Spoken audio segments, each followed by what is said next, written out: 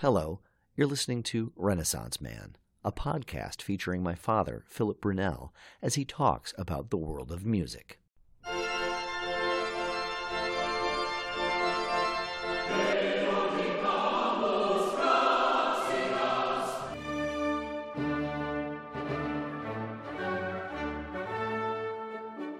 I mean, yes, there's a pronunciation guide, but those are never the greatest. I said, call me and sing it to me. And so he did. You didn't ask me for my Latvian because I was like fabulous when we sang that. Yeah, right. I struggled so much. God. But this is a different text, so that's why I didn't want to put you into that. That was hard. That was really hard. How is your conversational Latin? It's fabulous. Yeah. It's fabulous, Tim. You two are often just side conversations in Latvian around the coffee Spectacular. maker. Yeah.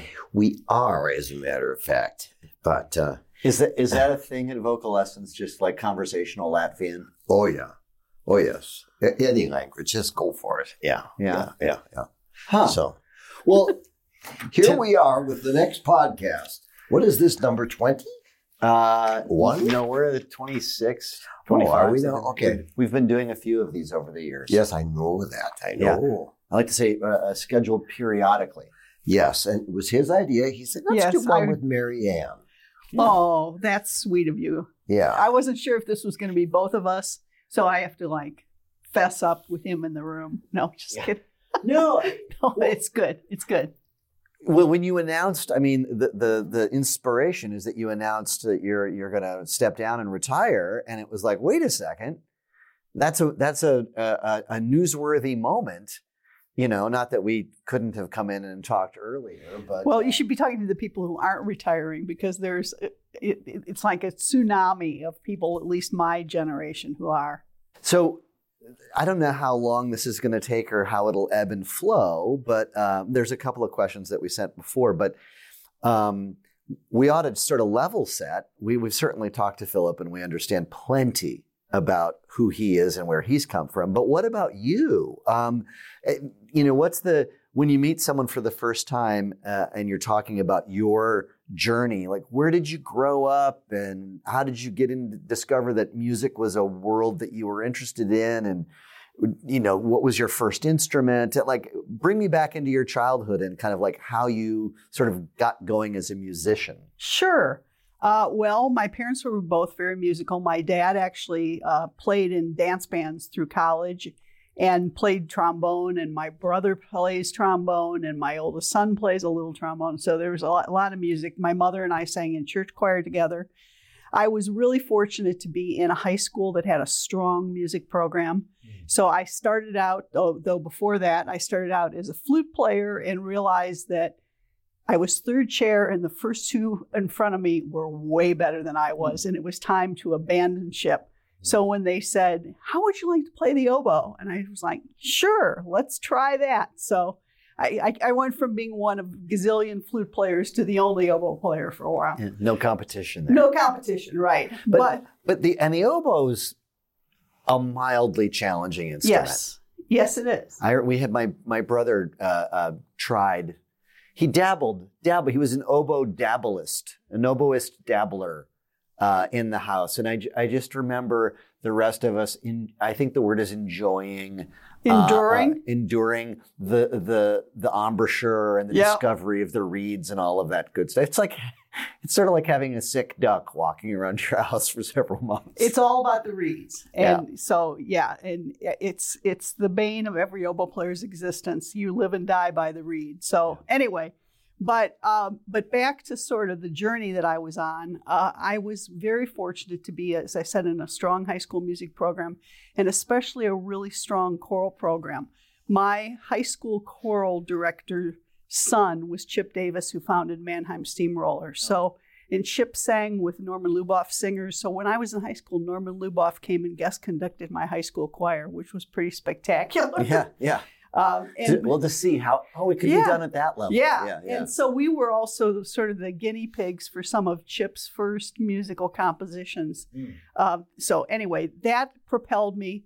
And when I was a senior in high school, I decided I wanted to be a band director and be a music major, and literally didn't have my own oboe until I went to college. So fast forward a little bit. I was in college, Ohio University. I'm originally from Toledo, Ohio. And I had a really wonderfully supportive college oboe teacher who was also the orchestra director. And I think saw the management instinct in me and pushed me in that direction. So I helped organize a tour for the orchestra, the college orchestra, when I was a freshman in college. I got a job at a prestigious Eastern music festival when I was a sophomore in college, just by his recommendation, and kind of stayed on that whole orchestra trajectory. So when I left graduate school, I went to Grand Rapids, Michigan, where I had my first really full-time professional job as the production manager for the Grand Rapids Symphony. And I like to kid that I've done sort of the Goldilocks of orchestras. I've run a community orchestra. I've been with a regional orchestra, which was Grand Rapids Symphony, and major orchestra, Phoenix Symphony, where I was education director for a while. Yeah. So I was on this whole trajectory as sort of a avocational oboist, but professional in the orchestra management world, when my oldest son joined the Phoenix Boys Choir at the age of 7, and I got recruited to be executive director of the Phoenix Boys Choir. So I spent 8 years doing that, which is actually how I got to know VocalEssence, because my predecessor, Frank Stubbs, and I became national colleagues and would see each other a couple times a year. And I don't think I actually met Philip officially until I came for an interview. I think we probably knew of each other, but I'd never really met him. And the job opened up at VocalEssence, and I was ready to be out of Arizona and back to the North Country. And the rest is history. So that's how I got here. Oh, we're looking at, what is this? That's actually the inaugural edition of a free weekly newspaper in Grand Rapids, Michigan. And that's me in my little Baroque attire, co-chairing the Baroque, I think is what it was called, festival. And that the troubadour standing next to me was I think it was English professor at Calvin College, but doesn't he look like he's right out of It's straight Rembrandt? Out of Shakespearean kind of exactly. drama. Okay, well, and that's me. That's me. Actually, I played recorder in undergrad. I played dressed like that in a recorder quartet. So that was not completely fabricated. To which the look on her eyes says, "Do I have to do this?" No, the look in my eyes says, "Gosh, this corset is really tight on me, and I can't breathe at all, and I don't know how people played anything when they had to wear those out." So I'm assuming here at VocalEssence, you rarely wear a corset. That would be a correct assumption. Yeah. So essentially the job opened up and you applied, and so Philip, I'm curious from your perspective, because Frank was the executive director at the time. Announced his retirement. What do you recall from interviewing Marianne? How many years ago was this? 20 and a half. 20 and a half. Do you remember the moment? What, the moment that Marianne walked in the door and you interviewed her, and it was apparent that, like, this is the one? I remember reading her bio, and so I knew that, and she walked in, and I'm just one of those people, as you know, who is really good at understanding personalities and saying, okay, yes or no. And she walked in and I just went, yeah, we're going to hire her. That's it. But that's very true, I think, of human nature, right? That we often meet someone and it's said that something, I read a data point that, like, a vast amount of comprehensional information about a person, when you meet them for the first time, you receive it within like a second or two. That your understanding of that other human being is very quick, which makes sense when you think about the history of humanity, right? We had to make quick decisions about each other.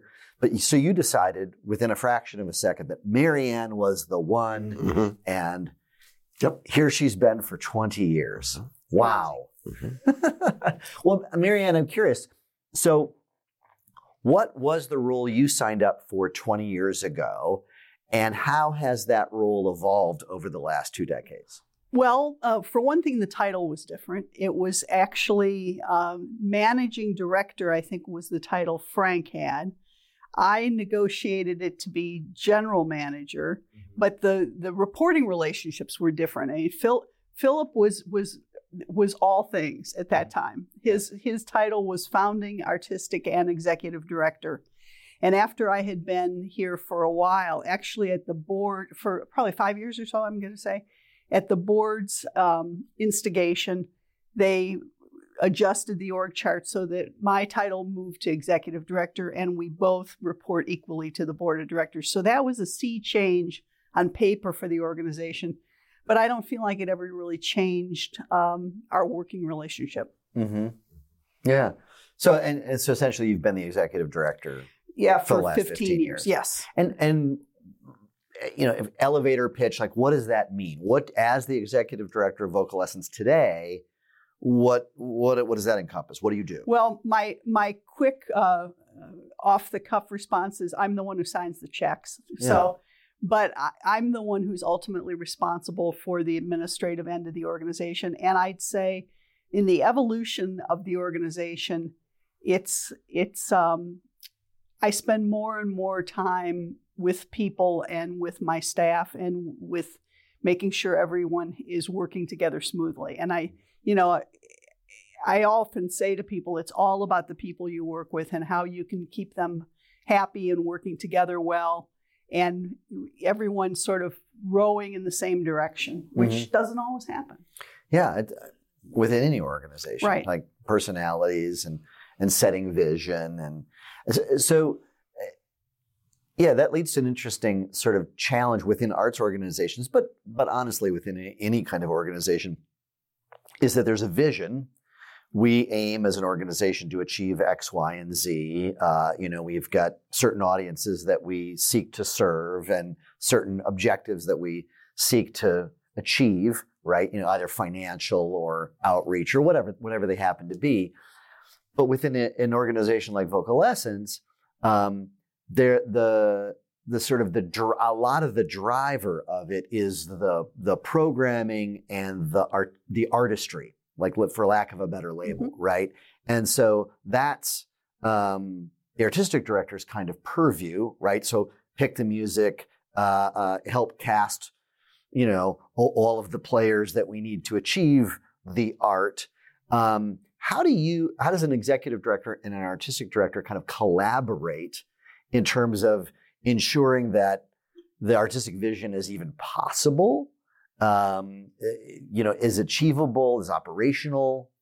Talk to me about that, kind of the relationship that the two of you have to kind of achieve a vision year in, year out, decade in, decade out.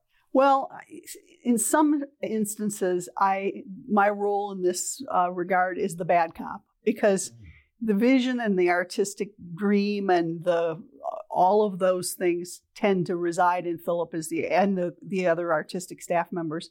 And then my role often is to come in and say, well, let's step back a minute and say, do we really have the capacity to do this? Is now the time to do it? Are we better off if we postpone it a little bit?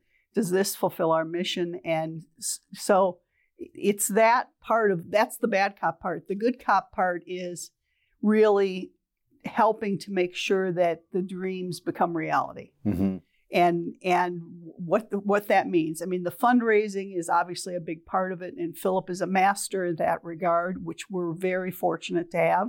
Few other organizations have that.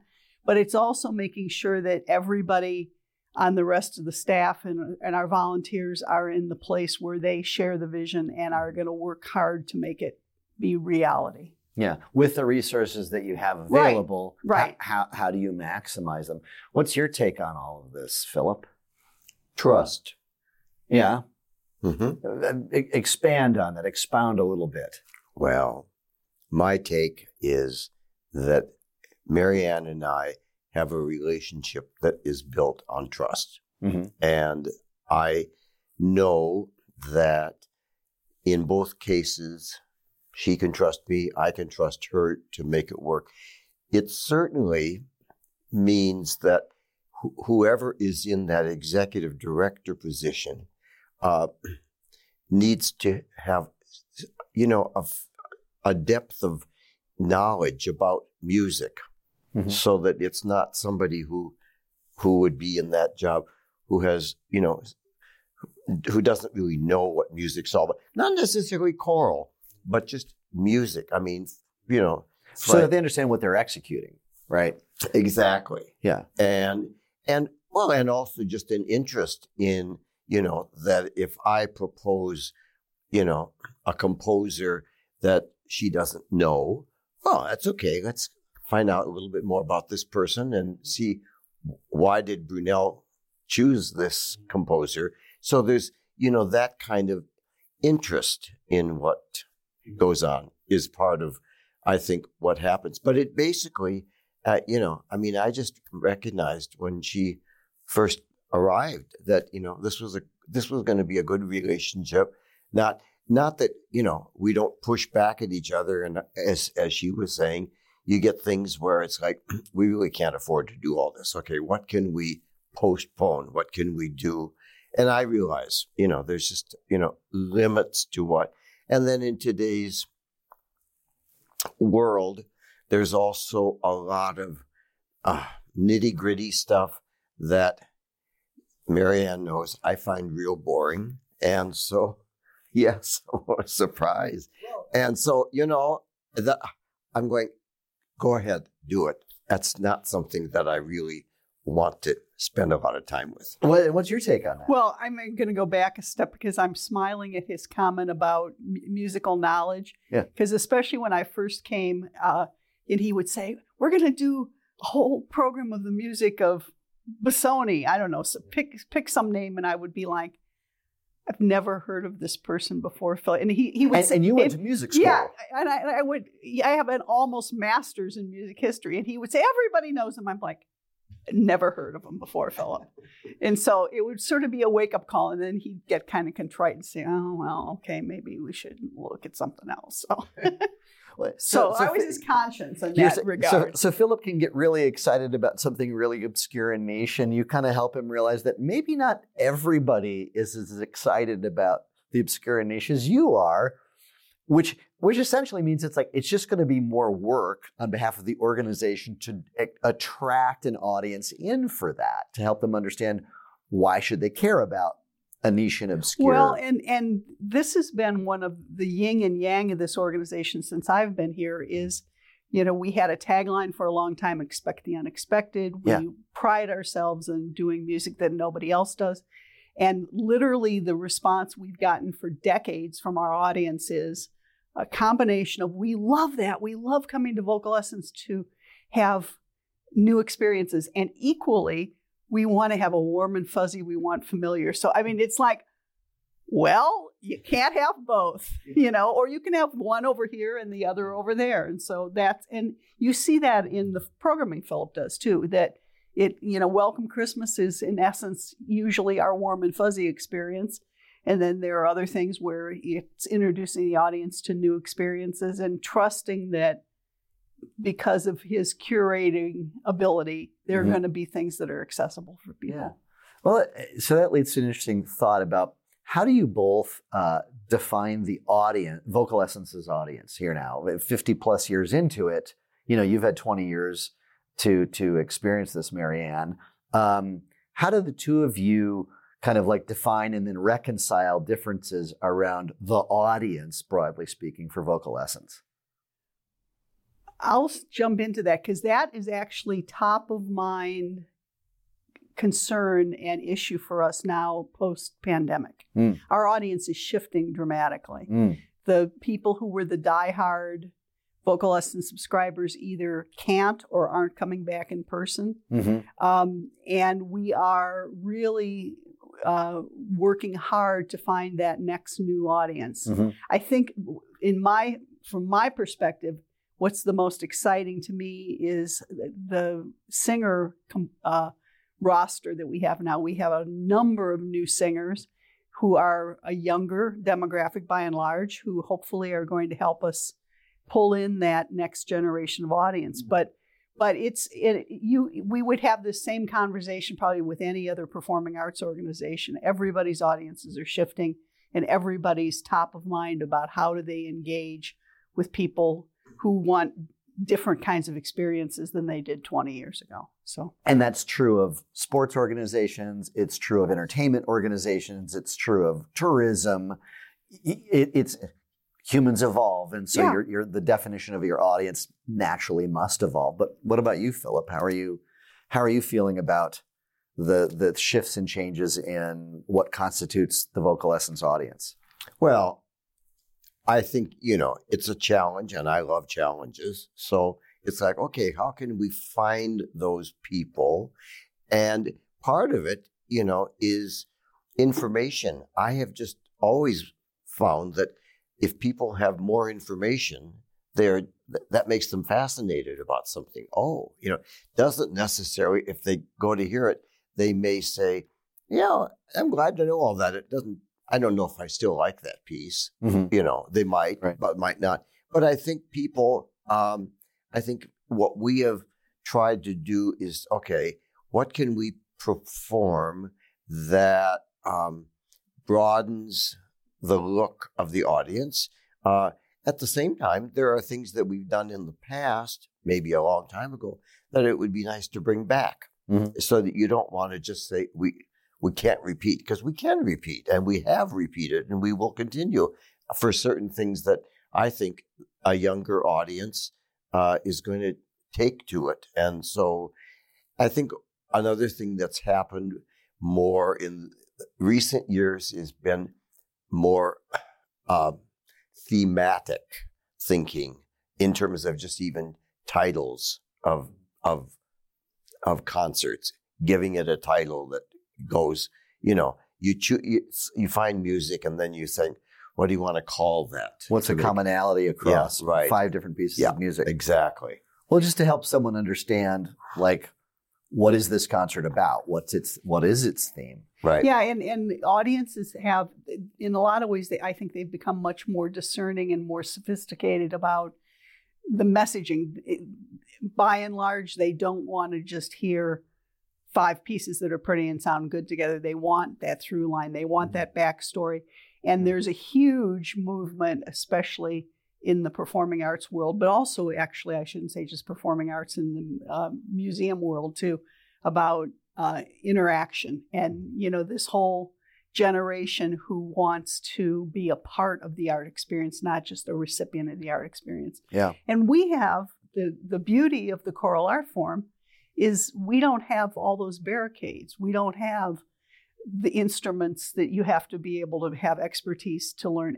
Everybody can sing, and there's an option. And Philip has been very thoughtful about that and tries to program something the audience can participate in on every concert. So we're dipping our toe into that interactive space. So just focusing a little bit more on the role, I'm curious from the two of you, it's like, so when you think about an executive director, what does that individual do for an arts organization that matters the most? How do you create the greatest impact for an arts organization as an executive director? That's a good question. I think it's about helping to be a spokesperson for the organization in the greater community. It's certainly setting a compass direction for the staff so that they stay focused and working together. It's also, I think I've spent a lot of time building, as has Philip in his own space, but building national relationships for the organization, mm-hmm, and helping to sort of elevate the expectations of the organization. One of the things that I'm focusing on a lot now is, especially as our community programs have grown and we're addressing how we talk about the organization, is to really hone that messaging so we can, again, engage those people who don't know about us in a more effective way. So I think figuring out how we articulate the work we're doing is an important part of this role. Seeing the strategic plan become reality is clearly top of my list. Yeah. How about from your perspective as the artistic director, when you look at the AD role, like how do they help the organization be most effective? Well, I think what Mary Ann said is true. I think that the executive director offers a consistency to the staff, a consistency to the people in the community. She has, in this community, reached out into areas that she's been very effective, whether it was with like the State Arts Board, working with some of the people, what do we call what's the arts? Minnesota Citizens Yeah, for the Arts. Citizens for the Arts. So I've been on that board for like 18 years.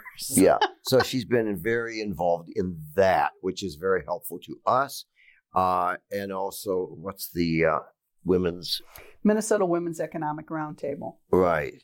I can't belong to that. No, right, so, yeah. Right, so. A club you can't be a part of. Isn't That's that a right. Groucho Marx line? So, so she's found, so there are ways in which she's enhanced what we do in different ways, and we go through. But I think it's more just acting as a rock that people just know they can count on. And so, and then again, like, how do you, we've talked about this a little bit, but I'm curious about how the two of you view the idea of, collaborating successfully. Because, in a for-profit corporate organization, you essentially have a singular CEO, right? They sort of singular individual sets the agenda. And you talked about this, Mary Ann, in terms of arriving and sort of Philip held all the roles, right? So as a founder, and this is very true of startups and entrepreneurs, right? So the founder sort of sets the vision, but if the thing is going to scale at all, right, whether it's a startup or an arts organization, like you kind of have to start sharing power, and you have to start delegating, and you have to sort of, as the two of you have mentioned, trust others to kind of take the idea of something and each in your own way evolve it and grow it, right? And I'm just curious, like after 20 years of working back and forth together, how do you succeed in collaborating? That's a great question. There's an ebb and flow to that. And I'd have to say that one of the lessons I've learned over the years is to choose the places that I want to try to steer the boat one direction or another. Mm-hmm. And Philip, as a founder and an incredibly entrepreneurial person, is visionary in that regard. And there are times when I say, okay, I'm just going to wave goodbye from the shore and let the ship sail over here. And there are other times when I say, no, let's sit down and talk about whether this is really the right direction for us to go. So I think the short answer to your question is choosing the areas where you want to have the most, or try to have the most influence, and then just letting other things go. Yeah. And I think that's how we've stayed successful for 20 years. Is I'm not sitting there saying, no, you shouldn't do this, you can't do that, you can't do that. But every once in a while I'll say, you might want to not try this quite yet. So it sounds like candor. You just have to be candid with each other and recognize that, like, it isn't about feelings per se. It's just about, another perspective. Well, and it's tough because, these are all his children in many ways, Yeah, like, okay, we're going to talk about your daughter here, and and maybe this is not the time to favor this daughter, and maybe it's time to move somewhere else. So anyway. But Philip, from your perspective, like, how do you feel about that in terms of, you created an entity, right? And for a long time, it was kind of up to you whether or not it sort of lived and thrived. But I think you also recognized that, like, hey, other people are going to help me scale this, right? That's the secret there. So from your perspective, how does an artistic director and a founder interact successfully with an executive director? Well, first of all, if you trust that person, then when that person has ideas, you're interested in listening to those ideas. An example would be that, she would know other people that I wouldn't know that might make good board members. Yeah. And I go, great, because there's no way I'm going to know everybody. Right. And at the same time, we want a very diverse board, though we know we can't be all things to all people. So she's been very thoughtful in helping to find those parts of the operation that need attention that I don't necessarily have the skill to know how we can make that happen. Well, you both mentioned the board, and I'm curious about a couple of things. So, at what point does an organization like an arts organization like VocalEssence realize we need a board, and B, what is the purpose from your two, as an executive director, as an artistic director and founder, like what is the purpose of a board for an arts organization? Just to start there. Marianne, how about well, interesting you should bring that up, because there's a lot of conversation in the nonprofit world about whether that historic nonprofit governance model of a volunteer board that oversees the operations, if that's really valid as we move forward in the 21st century. I mean, you could read reams of opinions about whether it's the right thing or not. However, it is what we live with in the world of the nonprofits. I think what I've seen evolve with this board, to be perfectly honest, is Philip sort of addressed it sideways a little bit. When I came to the organization, the board members were all directly connected to him. Yeah. And that's evolved in the organization in a positive way to where we have board members now who have very different voices and different roles. And I think that's really critically important as this organization looks to its next 50 years. And the board is, in my opinion, especially in the last 5 or so years, really taking to heart their leadership role in a governance. It used to be a scenario where they would show up for meetings and hear the good news, and that was kind of the beginning and the end of their involvement with the organization. They'd give money, obviously, and come to concerts, but they're much more involved now and more interested in addressing sort of the bigger directional kinds of conversations for the organization. Yeah. Well, and as the organization grows in scope and funding and talent and opportunity, it would make sense that the board would do so likewise. Philip, from your perspective, you had an organization for a long time, and at what point did it occur to you that or how did it occur to you that wait, we need to have a board? What was that? What's that journey been? Well, we added it almost at the beginning. Really? Well, you had to. Mm-hmm. I mean, that's part of the model of a nonprofit. Yep. I mean, I don't know if it's.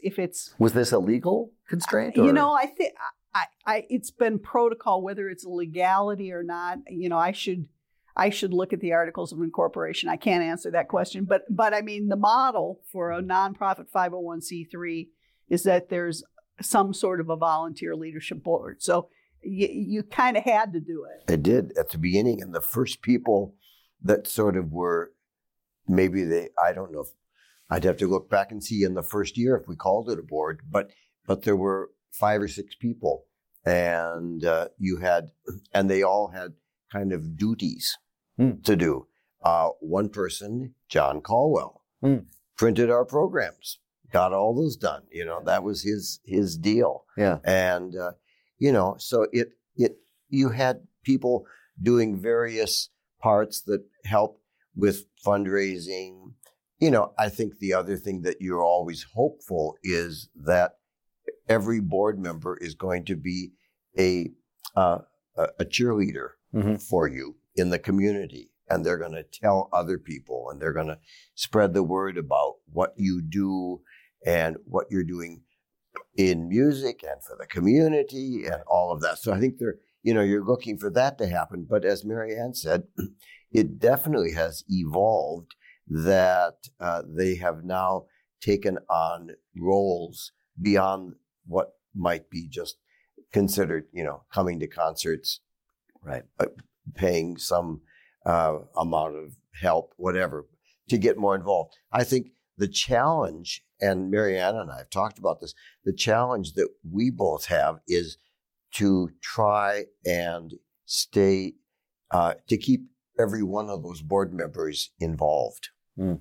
And it really is hard when you've got 28 to 30 people, and some of them are very involved, big time. And some of them, you just have, it sometimes takes a while to figure out what's the niche that they really resonate with and that they would like to help with. And where they can add value. Exactly. And how big is your board right now? It's about, as he said, 20. I think we're at 28. Our bylaws cap is 30. But we have some ex officio board members too. But 28 people, that's a lot of individuals to, maintain contact with and, and find a place for, as you say, and things like that. Summing things up here, Marianne, you've been here for 20 years, and I'm just curious from both of your perspectives about when you think about the story of joining the organization and getting your feet settled and people joining and leaving, et cetera, to the ebbs and flows of the organization. What are some highlights that come to mind for you, specifically as an executive director? When you think about, oh yeah, I think that if you were to, looking back and telling your story of being at VocalEssence, you were proud that what occurred? Well, I'm proud that the community engagement programs we have grown so organically and thoughtfully, and the impact we have in so many areas now, the fact that we're engaging singers that are our youth, teenagers, we're engaging young mothers, we're engaging older adults, and we're doing it in an authentic kind of through line for the strategic plan. The other thing I think I would say, and this is probably really personal, is I think some of the highlights for me have been some of these major artistic collaborations we've done. I mean, certainly top of my list was the Festival of the Music of William Bolcom we did, and the Songs of Innocence and Experience, where there were 300 people on the stage of Orchestra Hall. And it was just the organization having the capacity to pull that off like we did. I'm very proud of that. And again, kind of even more personal, it's been really an honor for me to have had the opportunity a couple of times when VocalEssence collaborated with the orchestra I play in the Metropolitan Symphony, and I actually got to sit on stage and play with VocalEssence and play under the baton of Philip. So those were really memorable moments for me, and there's been a lot of that. I think as executive director, and I've said this in advance of my retirement, the thing I'm the proudest of is the incredible strength of our staff.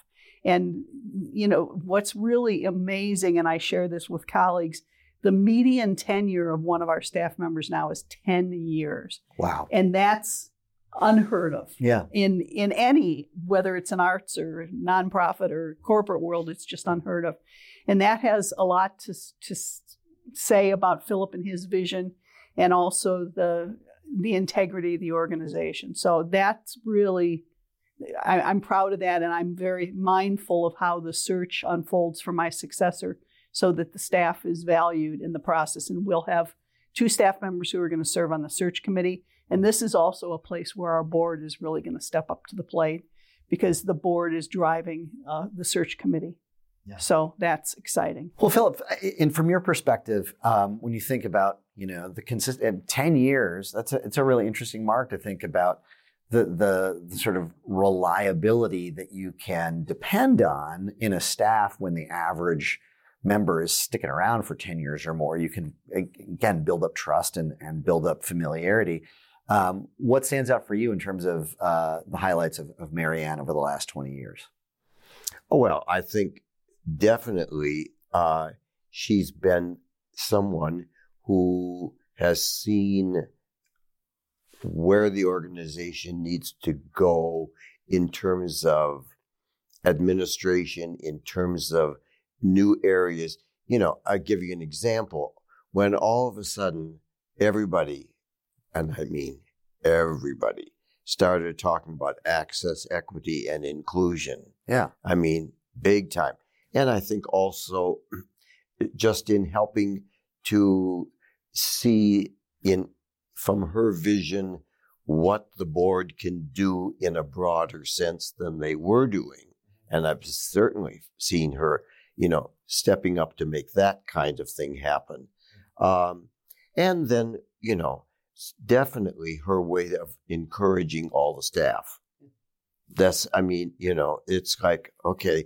And, with a staff like this, now we are 11 of us. Actually 12 with two part-time if you count. Yeah, if you call them. Yeah. Rihanna. So, just figuring out the strengths of them, but also being able to say, okay, now wait a minute, not everything's going as smoothly as it should. So now let's see how we can find a positive but persuasive way of making that making change and moving forward. Yeah. Yeah. So you've announced your retirement. You're working on identifying a new candidates. What advice do you have? And maybe just broaden this. When you think about arts organizations in general, VocalEssence being one. And Marianne, I'll start with you. Like speaking to people like you, but that are now starting out in their careers. What advice do you have to anyone aspiring to an executive director role, not just at VocalEssence, but at any arts organization here in 2023? What's critical in understanding and succeeding in that role? I don't think actually it's changed that much. I think I would have said the same thing 10 or 20 years ago, which is find someone who can mentor you. And I always say to people, yeah, it's great if you have all these degrees, and that's certainly important to have the knowledge base in management areas. But the more important thing is to find someone who you can learn from, who's been down that path and who can see the skills in you. And as I said earlier in this conversation, I was really fortunate that I had a teacher way, way back who saw talent in me and encouraged me to go in a direction I would have never thought of. So, use your connections, use your networks. I can't say enough about that. And also don't be afraid to take chances. And I think that's harder and harder for young people coming up now. They've got all this college debt and, there's a lot of baggage, but find a mentor and take chances. How about you, Philip? Well, I'm always hopeful that anyone in this field is going to be curious about things. And so that as new doors open, they're willing to step through the door and see what that might offer, as opposed to saying, no, it has to be this way, and being rigid, which doesn't work. You really need to be able to, look on a broader field of what's out there. I have no clue. As far as this search coming up, I have no clue about who might apply, and I have no idea about what exactly we're looking for. I think a lot of that just has to do with the candidates that we get and see, where it's going to be. It kind of reminds me of hiring a singer and going like, well, let's see. Is this person, what kind of voice is it? How can I use that voice? The quartet that we put together, the quartet that I put together for these house concerts.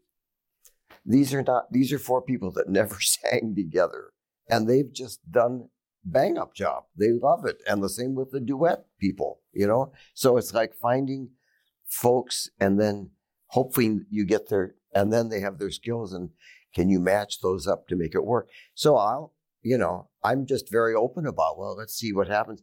I mean, you do have people who just say it has to be this or it has to be that. And I just go, no, folks, you can't do it that way. It has to be a man or it has to be a woman or it has to be BIPOC I go, no, let's just see who's out there and see who rises to the surface. Well, and I think this is going to be this is a perfect opportunity for this organization at this time in its 55 years of existence to also take a look at what they need. And I think it's going to really give the board a meaningful role, because that is going to be a part of this search process, is for the committee to sit down and really assess the future of the organization and the skills that they need. And the skills that they need subsequent to me may be different than the skills I had. Yeah. So I think it's an exciting juncture for the organization. Yeah. So what's coming up here in the next couple of weeks? What's day to day here for the two of you? What are you gearing up for? What's the next couple of days and week? What are you getting ready for? Well, getting ready for the end of the year and making sure we balance the budget. Getting the 24-25 budget lined up. Right. That's top of mind for me. Yeah, that's your cause celeb. Yeah, well, and if for us it's such a challenge, because not having our own home, as it were, we're beholden to all these different venues. So putting a budget together when you don't know where you're going to be doing a set program is a real challenge. And it seems like it's getting harder every year rather than easier. Because, for instance, if you say, well, we want to do 1 or 2 concerts at Orchestra Hall. Right. Well, we have to wait till Orchestra Hall says what dates they have available. Right. And you kind of like, okay. So, meanwhile, Philip, would we please have a budget? Yeah, well, the budget's going to depend on where we're going to be. And it's like, But it's positive tension. Yeah. Well, so much of it's that sort of outside of your control.